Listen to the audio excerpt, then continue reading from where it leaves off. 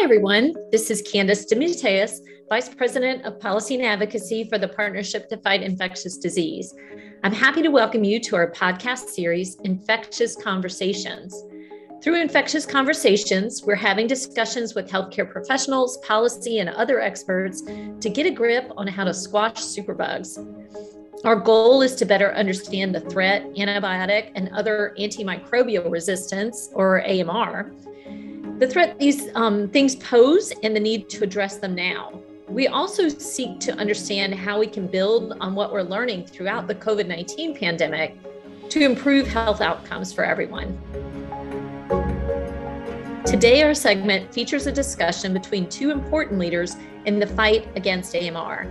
We're happy to have with us Michael Craig and John Rex to help explore superbugs, the threat they represent to all of us, what's being done to address them, and what more should be done about the problem. It's my pleasure to introduce them both. I'm going to start with Michael Craig. He leads the coordination of CDC's cross-cutting antibiotic-resistant activities by developing and guiding CDC's strategic direction to address national goals to combat antibiotic resistance.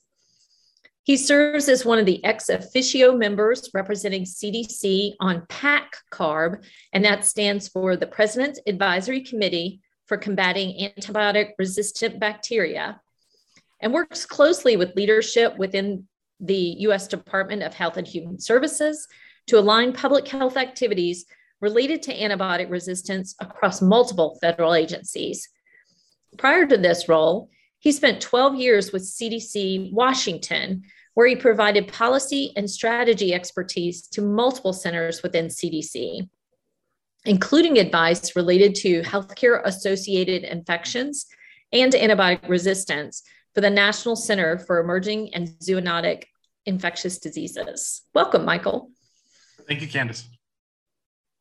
Also with us is John Rex. He's a physician and drug developer with 30 plus years of development and policy experience focused on antimicrobial agents. His experience includes moving antifungal and antibacterial agents from preclinical development through all development phases in the context of academic positions, board and executive roles at multinational pharmaceutical and biotech companies, and strategic roles at Wellcome Trust, Carbex, and Advent Life Sciences. More recently, his work has broadened to include advancing novel regulatory and reimbursement paradigms for antimicrobial agents, founding of the New Drugs for Bad Bugs program of Europe's Innovative Medicines Initiative, and leadership of an antifungal-focused biotech company. Welcome, John. Thanks for inviting me. It's good to see you. Let's jump right in. We like to ask questions of our guests. So, Michael, I'm going to start with you. The COVID-19 pandemic has dominated all our lives for the past 2 years and counting now, and the headlines in the news. But we don't hear as much about drug-resistant superbugs. How does the CDC track these drug-resistant superbugs, and how big a problem are they really? So, great question, Candace, and it's actually very timely because some academic colleagues actually just published some global estimates on the burden of antibiotic resistance in January in the Lancet. And it was a critically important paper because it's really the first one that quantifies the overall global burden of antibiotic resistance. And they found that it is actually antibiotic resistance and infections from antibiotic resistant threats is a leading cause of death, and it kills at least 1.27 million people every year. And if you even look at and how many infections it's associated with, not just the ones that it's attributed to, that number actually grows to nearly 5 million deaths annually globally. And that actually makes it a bigger threat and a higher risk of death than HIV and malaria combined, when you look at sort of the global burden of all of those pathogens. In the United States, when we look at what we are tracking from the CDC perspective, we see that combined with all of the threats in our threats report, there's over 3 million infections in the United States every year and over 48,000 deaths. So all told, when you look at this, the burden of AR pathogens, the burden of these infections is great. in terms of the number of people who are dying, as well as the number of illnesses overall. And that's something that we need to be paying attention to, because what we've been seeing, especially globally, we expect these numbers to rise over time, and we really only expect this problem to get worse. And so from the CDC perspective, in terms of what we're doing to track it, we're always looking to see how we can improve our data. With the global numbers that just came out around the same time, we actually extended our laboratory network, the AR laboratory network, which we've had in the and established in the United States over the past few years. We've actually now extended that to have global sites, so that we can actually start collecting some better data to understand how some of the threats that we're facing in the US are actually harming folks overseas, what can be done to actually mitigate that, identify those threats early on, and stop the transmission of those. So I think all told, the problem that we face is daunting, and there's a lot more that all of us need to do about it. And it's a threat that's really not going away. John, given the extent of the threat, why don't we hear more about it? Is it just that it's so complicated? I know in some of your communications, you use a really neat analogy about fires and fighting fires. Do we need more of that? Do you mind explaining how you talk about antibiotic resistance and antimicrobial resistance in ways that kind of helps people to understand what we're talking about? Candace, you touch upon something that is really critical. It's kind of hard to understand this problem because most of us go through average day, week, month, year. This is completely invisible to you. COVID has brought an infection into common discussion, but prior to COVID, how often did we talk about stuff like this? It would have been kind of uncommon. And we've struggled with good language to explain this challenge. And one of the memes we hit on is sort of 2015-16. We stumbled into a meme that has been helpful. It doesn't do everything in the universe, but it actually is useful. And it's to recognize that infections are a lot like fires. Your house catches on fire. Your neighbor's house is now at risk from the fire. And the other thing about fires is they go fast. Your house is on fire right now, and you need to do something right now about it. You can't start building the fire department when your house is on fire, because it'll all be over at that point by the time the fire department gets built. And the utility of this was it led to us into a conversation about antibiotics, and antibiotics are to infections as fire extinguishers in the fire department is to the fire. And this in turn had a knock-on effect about thinking about this, a very boring idea, which is being prepared. It's one of those things that just, you want to end a conversation, so let's talk about being prepared. Boring. And yet you can suddenly start to see it as being a really vital conversation. Why do I want to invest money in a fire department? Well, I understand that. Why do I want to invest money in having life insurance? And we sometimes like to teach people to say, did your life insurance pay off today? How do you feel about that? Well, I feel fine about that, actually. I'm happy that it did pay off, but I'm certainly going to continue to pay my premiums. And so this idea that antibiotics protect us, protect commerce, is a critical one, because now let's actually pretend we need to go talk to a finance minister. And this is where the, if you will, the money slide comes in. You need to convince him or her that it's important to put money into doing something like having antibiotics or vaccines available to prevent the fires. And he or she says, why? I said, well, this is how you keep people healthy.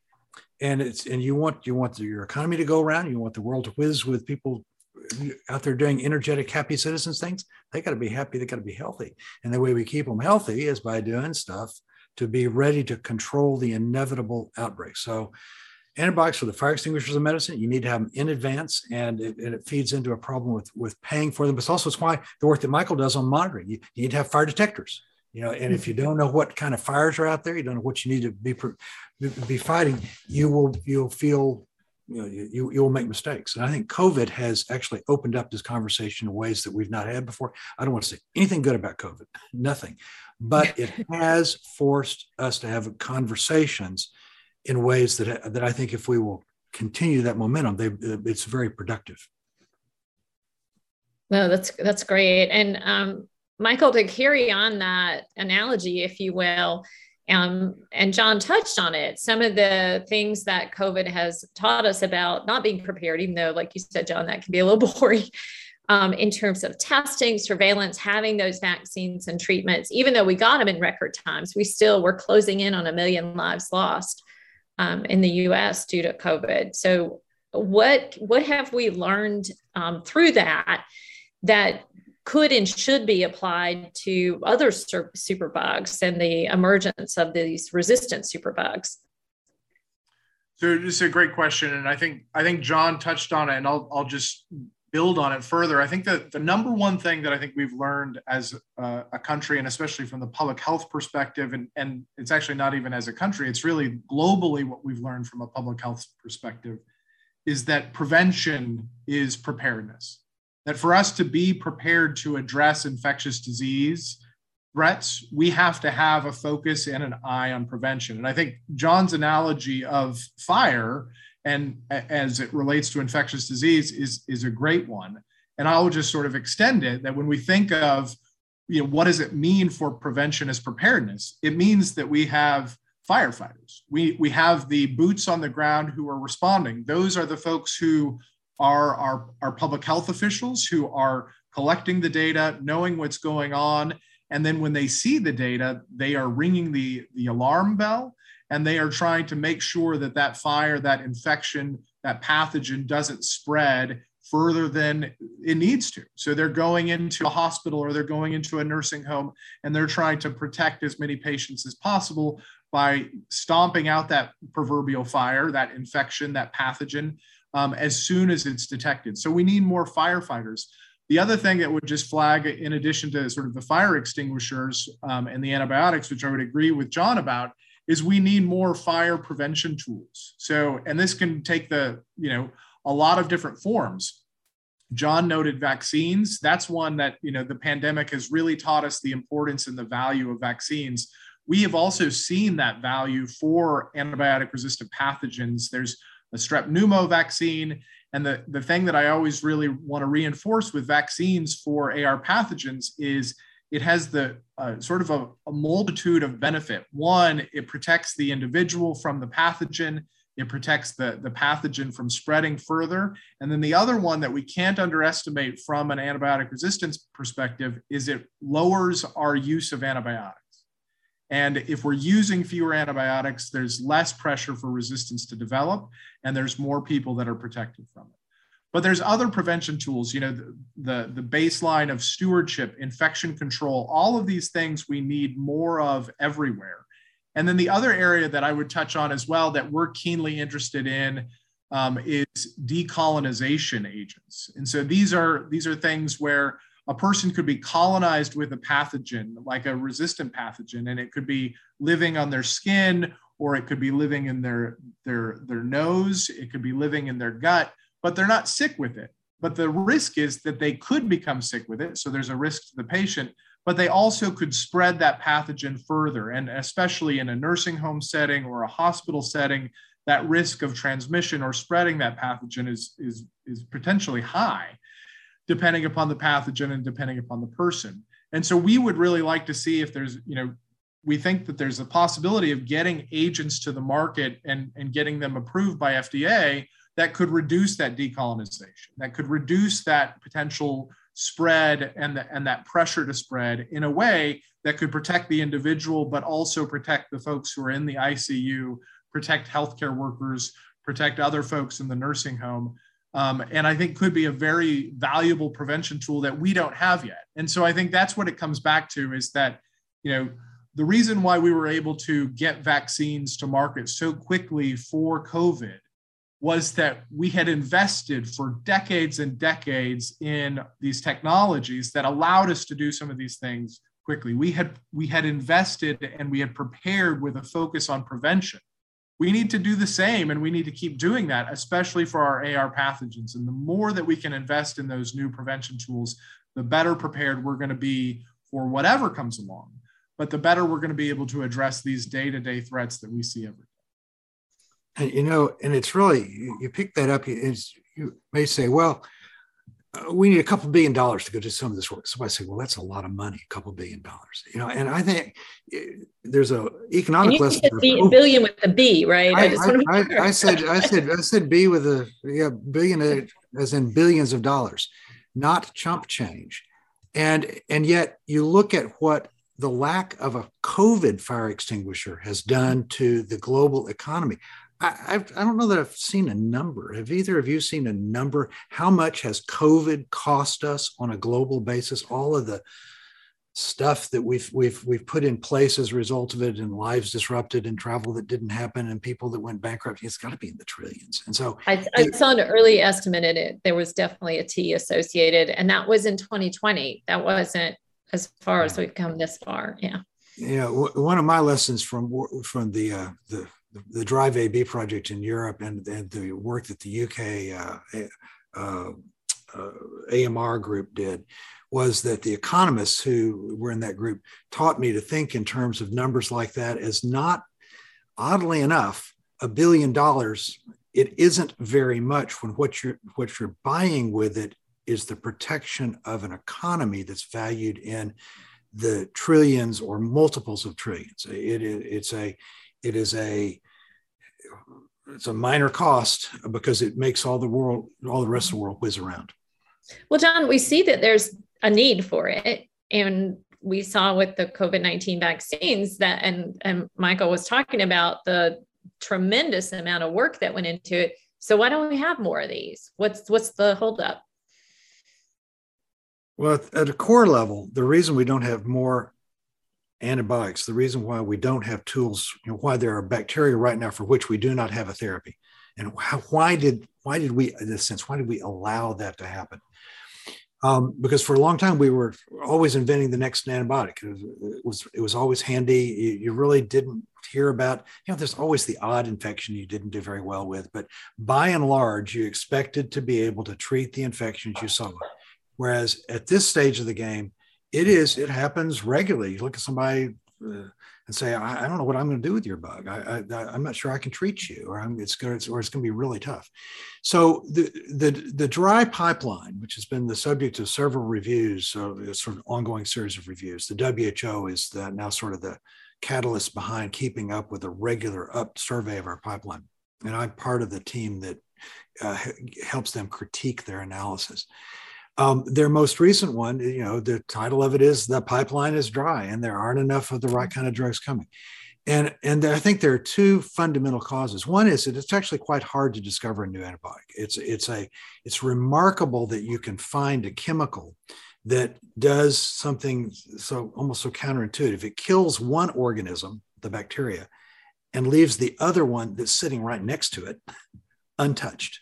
And that's kind of a good trick. Killing bacteria is not hard. Steam, fire, and bleach, they work great, but they would also not be very selective. You want something that goes right in and hits the bacteria and not anything else around it. And so finding chemicals that do that is tough. They are rare tools. And then the second problem has been that particularly in the last 10 or 15 years, as we've become better, as we've better understood the problem of antibiotic stewardship and the economic models have shifted, we have hit upon this profound paradox, which is that if you invent a new antibiotic, the better the new antibiotic, the more likely you are to go out of business, which is totally counterintuitive.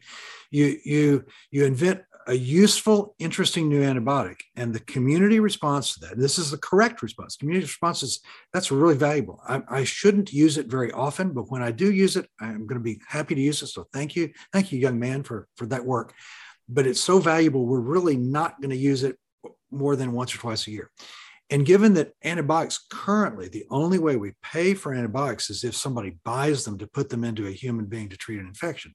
That means that the person who has spent a large amount of money inventing that new antibiotic goes out of business. We have now several examples of that with companies that have brought products to the market, and what they've done is go out of business. And this is the problem with the fire extinguisher model, because it's sort of where it breaks down. We've agreed as a community to buy fire extinguishers. We pay the fire people their salaries. We put up the fire departments. We don't justify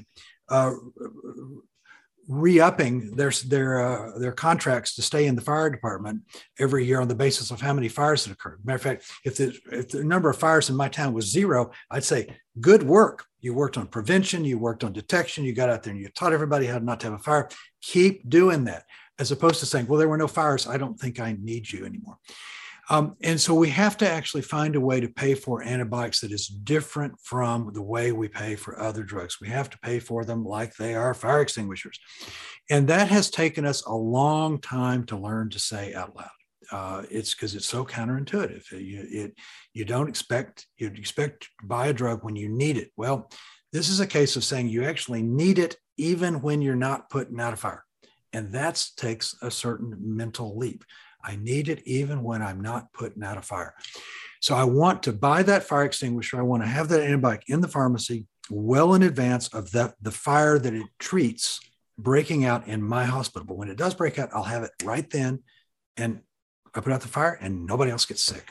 And that's the mental twist. And so talking about that and talking about spending money on that is something that we've been working on since 2000, really seriously since 2009.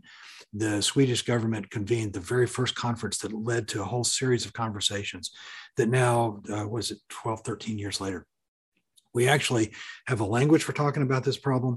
The UK is doing some very exciting work about buying a pair of antibiotics on a pilot program, buying them like the fire extinguishers.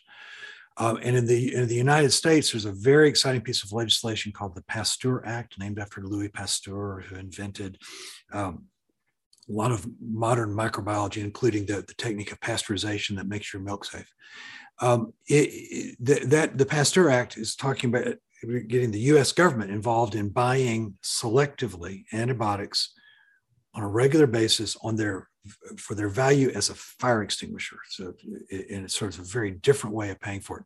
Pay for it to have it available and ready to put out the fire. Just don't use it unless there really is a fire.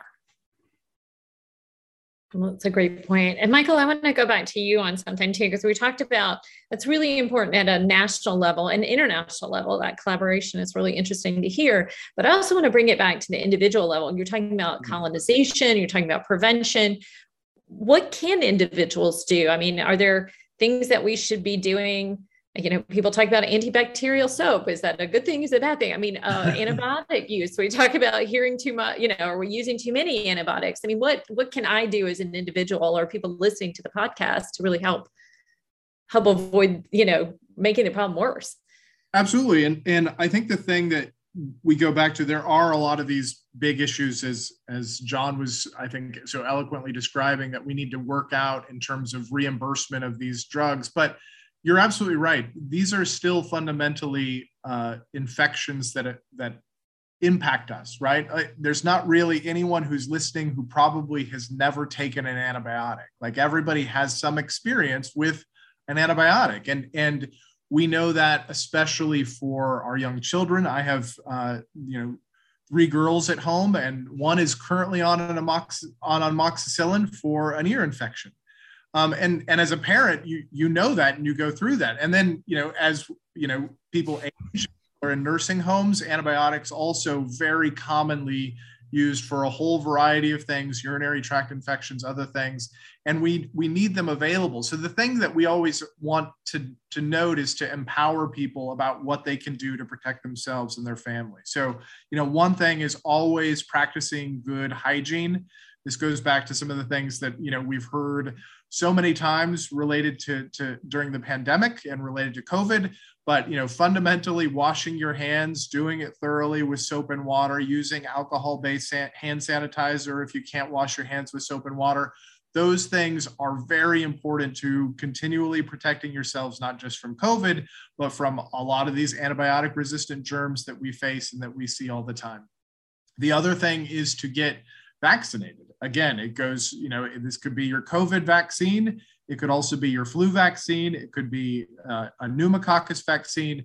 But getting vaccines ultimately does protect you, and it ultimately does help in the fight against antibiotic resistance. For what I flagged earlier, is that if that infection is prevented, even if it's a viral infection, that is one less antibiotic that's likely to be prescribed to help you out. and to be able to make you feel better, and less pressure on developing resistance, less pressure moving forward for all of us and in your community and around the world. And so the more that we can vaccinate people and protect them from some of these infectious diseases, the less and the fewer antibiotics we're going to be using collectively. So the more that we can do and the more that individuals can do to take care of themselves, get vaccinated and get their family vaccinated, the better we're going to be. And then there's a lot of other things to, the thing with antibiotic resistant pathogens is that they're so diverse, right? There are healthcare associated infections, there's foodborne infections. And so when it comes to foodborne infections, you have to clean, separate, cook your meat to the right temperature. You need to make sure that you're doing everything when you're preparing food and doing it in a safe manner. And we have a whole lot of things on the CDC website that talk about safe food handling, safe food preparation. That's another way you can protect yourself.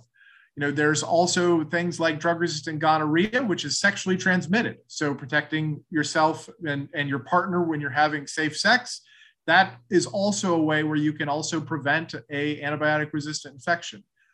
When you're prescribed an antibiotic, always using it appropriately, the way your doctor, prescribed it to you, and following those directions is critically important. So I think that's the thing that we always want to remind people. And sometimes we can, when the pandemic has happened and when there's so much going on and when there's these things that are, they seem so big, they can sometimes make us feel very powerless, right? And I really want to emphasize that we really shouldn't feel that way. These things can be daunting, but there are always things that we can be doing to protect ourselves and our families. And we need to be going back to those things and making sure that we're doing everything that we can. And we also simultaneously need to be making sure that all of the other, agencies, including the CDC, the FDA, are doing everything they can to structurally and make the investments that are needed to address these things on a bigger scale as well.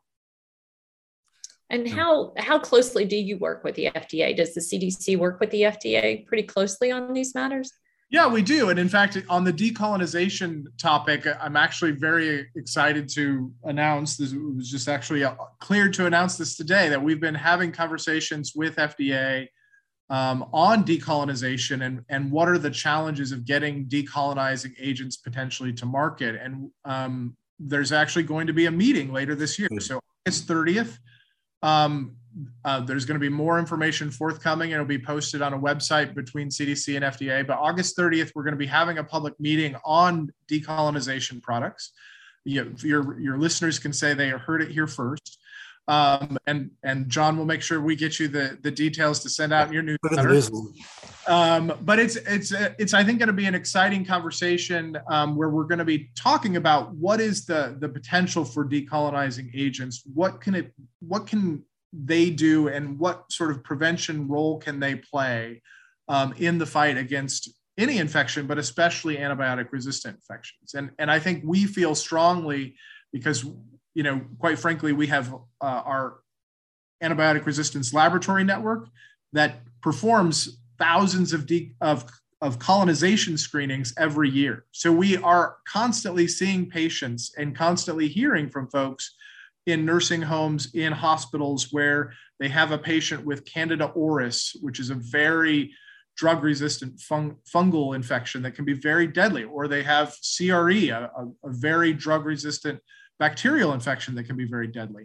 And they're colonized with these bugs, and there's not a lot that can be done other than sort of the infection control, enhanced infection control, gowning and gloving, isolating the patient and doing those things. But if we could do that infection control really well, plus we could have an agent that could decolonize that person, we could really reduce the risk of infection for that individual. Plus we could potentially reduce the risk of transmission of that bug in that hospital, in that nursing home, in that community further. And that would be potentially, I think, a really cool and really powerful prevention tool that we could have and help our sort of public health and healthcare arsenal address the problem. That's great. You mentioned fungal infections. I think people are probably more familiar with bacterial, taking antibiotics, earache, sore throat, that type of thing. John, can you share a little bit more? And we're certainly familiar with viruses now, with COVID in particular and the flu. But what are the risks related to fungal infections? How does someone get a fungal infection, and why should we be concerned about that as well? Well, fungi, like bacteria, like viruses, like parasites, all of these other diverse forms of life, they mutate, and so the development of resistance in any of them should not come as a surprise. That's what organisms do. They change in response to pressure. And fungi are, I think, well, in one sense, we're all familiar with some fungal infections. Probably most of us have had, like in your groin or in a toenail, a fungal infection. Fungi like places that stay a little bit damp, and so a common place for them to grow is like where you're wearing socks. But that's a form it's not dangerous. It's not pleasant, but it's not dangerous. The settings where fungi get you in trouble are the settings where typically you are compromised in some way. So you can be compromised by virtue of trauma. So if for example, you injure yourself while gardening, put your shovel into your foot while you're gardening, some of the fungi in the soil can on occasion get into your bone, and that can cause a local infection, just as bacteria can come in the same way. The other way is that when you're being treated for cancer, there are periods of time when your immune system is really, really, really turned off. And fungi will take that opportunity to settle in, particularly the fungi that are in the air. The air you breathe at all times has some fungi in it. The air right around you, right this instant, has some fungi in it. But your body is well capable of coping with those fungi. They are no threat to you unless we turn off your immune system, and that's when you get in trouble with them. And unfortunately, we don't have, if I said there are not very many antibacterial drugs, there are very few antifungal drugs. And finding a new antifungal drug is even harder than finding a new antibacterial drug, because a little bit of biology here, human beings and fungi are quite closely related. If you look at the great structures of life, there's a lot of similarity in terms of the way that we organize our cells and the way our DNA works. And so that actually means the closer, it's harder to find something that hits just the fungus and not you. So that's the trick, is to be very, very selective with your tool. And so finding a tool that is that narrowly selective is tricky. I'll put in a plug for the June 2021, last year's issue of Scientific American. We'll read about fungi. There's a magnificent article in there about fungi as medical threats by Maren McKenna. She did a very good survey of the whole problem. So if you're interested in fungi, go check that one out. Her story was the cover story for Scientific American, and they liked it so much. So it's a real threat. Numerically, it's not as big a threat as bacteria. Numerically, bacteria are the big deal because they're just so much more common. But fungi can definitely, they cause a lot of illness, and it's really, it's terrible to get your cancer cured and not be able to treat the fungal infection, or not be able to treat the bacterial infection for that matter. So both of those things currently occur. You have somebody who has a perfectly treatable cancer and you can't get them to the end because you can't stop the infection because of the dumb resistant fungus or bacteria. Now that's dumb. Okay. That should not be frustrating happening. For sure. No kidding. Frustrating. So. Absolutely. Well, thank you both so much for joining us. Before we go, I did want to give you a chance. If people were to walk away with one or two main thoughts from this or key takeaways, I'd love to ask you both what you feel like those should be. What would you like people to walk away from this conversation understanding better or being equipped to take action? Michael, do you mind if we start with you? No, happy to, and really appreciate the time here and the conversation with John. So I would say, the folks listening at home, I would really want them to take away the fact that antibiotic resistance is a present threat, and it's not going away. And it's one that we have to rise to meet that challenge, or the things that we have become very accustomed to, the antibiotics that we all know and have used and our families use are going to work less and less. And they might get to the point till they don't work at all. Now, we have ways, and I think from the CDC perspective, especially, we want to focus on the prevention of those. From our perspective, the best infection is the one that never happens. And the more that we can prevent, the more we can protect antibiotics, the more that we can keep people healthy, and the more we can keep families healthy. And I think the other thing I would just note is what I sort of iterated is that, there are things and steps that you can take as an individual to protect yourself and your family. And, the good hygiene, getting vaccinated, using antibiotics appropriately, those are sort of the top three. But there's many other ways, and recommend folks go to our CDC website on antibiotic resistance to learn more about that. Thank you. How about you, John? Well, from my perspective, everything Michael said, it's always fun to chew the fat with Michael. That's exactly right. The best thing to do is to prevent them. And, Raman and Lakshman Ryan likes to talk about the antibiotics as being the Band-Aid we apply instead of clean food, clean water, and vaccination. So get vaccinated. Don't get sick with some dumb virus, because if you do, there's a chance you're going to wind up with a secondary bacterial infection and you need an antibiotic. Well, so if you don't get the viral infection, you don't get the bacterial infection, then you don't need the antibiotic. Fantastic. So you can really prevent all of it by taking care of yourself, taking care of your family. And that's something we can all do. And we can all push for government action on better infrastructure, clean food, clean water, vaccination for everybody on the face of the planet should be the standard. And we need to really drive that. And it's going to take citizens saying, I am not happy not having with unclean water. I want to know the food in the supermarket is clean. And then I think the other part of it, the other message I want people to walk away with is this thing about antibiotics are the fire extinguishers of medicine. And but that's a nice meme, but what does it mean?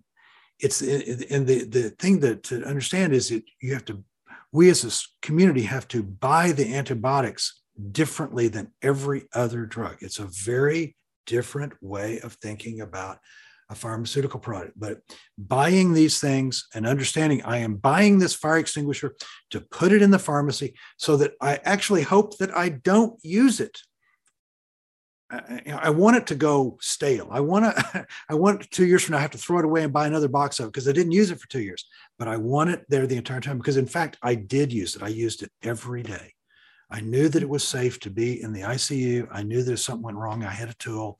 It's like my life insurance. It did not pay off today. Actually, it did pay off today. I am comforted by its presence, and I needed to have it. So I think there's this counterintuitive thing about antibiotics and how they enable all of civilization, all infrastructure. You cannot take care of newborn babies. You cannot take care of people with cancer. You cannot get your hip replaced. Civilization would not work the way that it as well as it does without antibiotics and without vaccines, and we absolutely have to have them. Well said, both of you. Thank you both so much, Michael Craig, John Rex. We so appreciate you taking the time and joining us for this infectious conversation.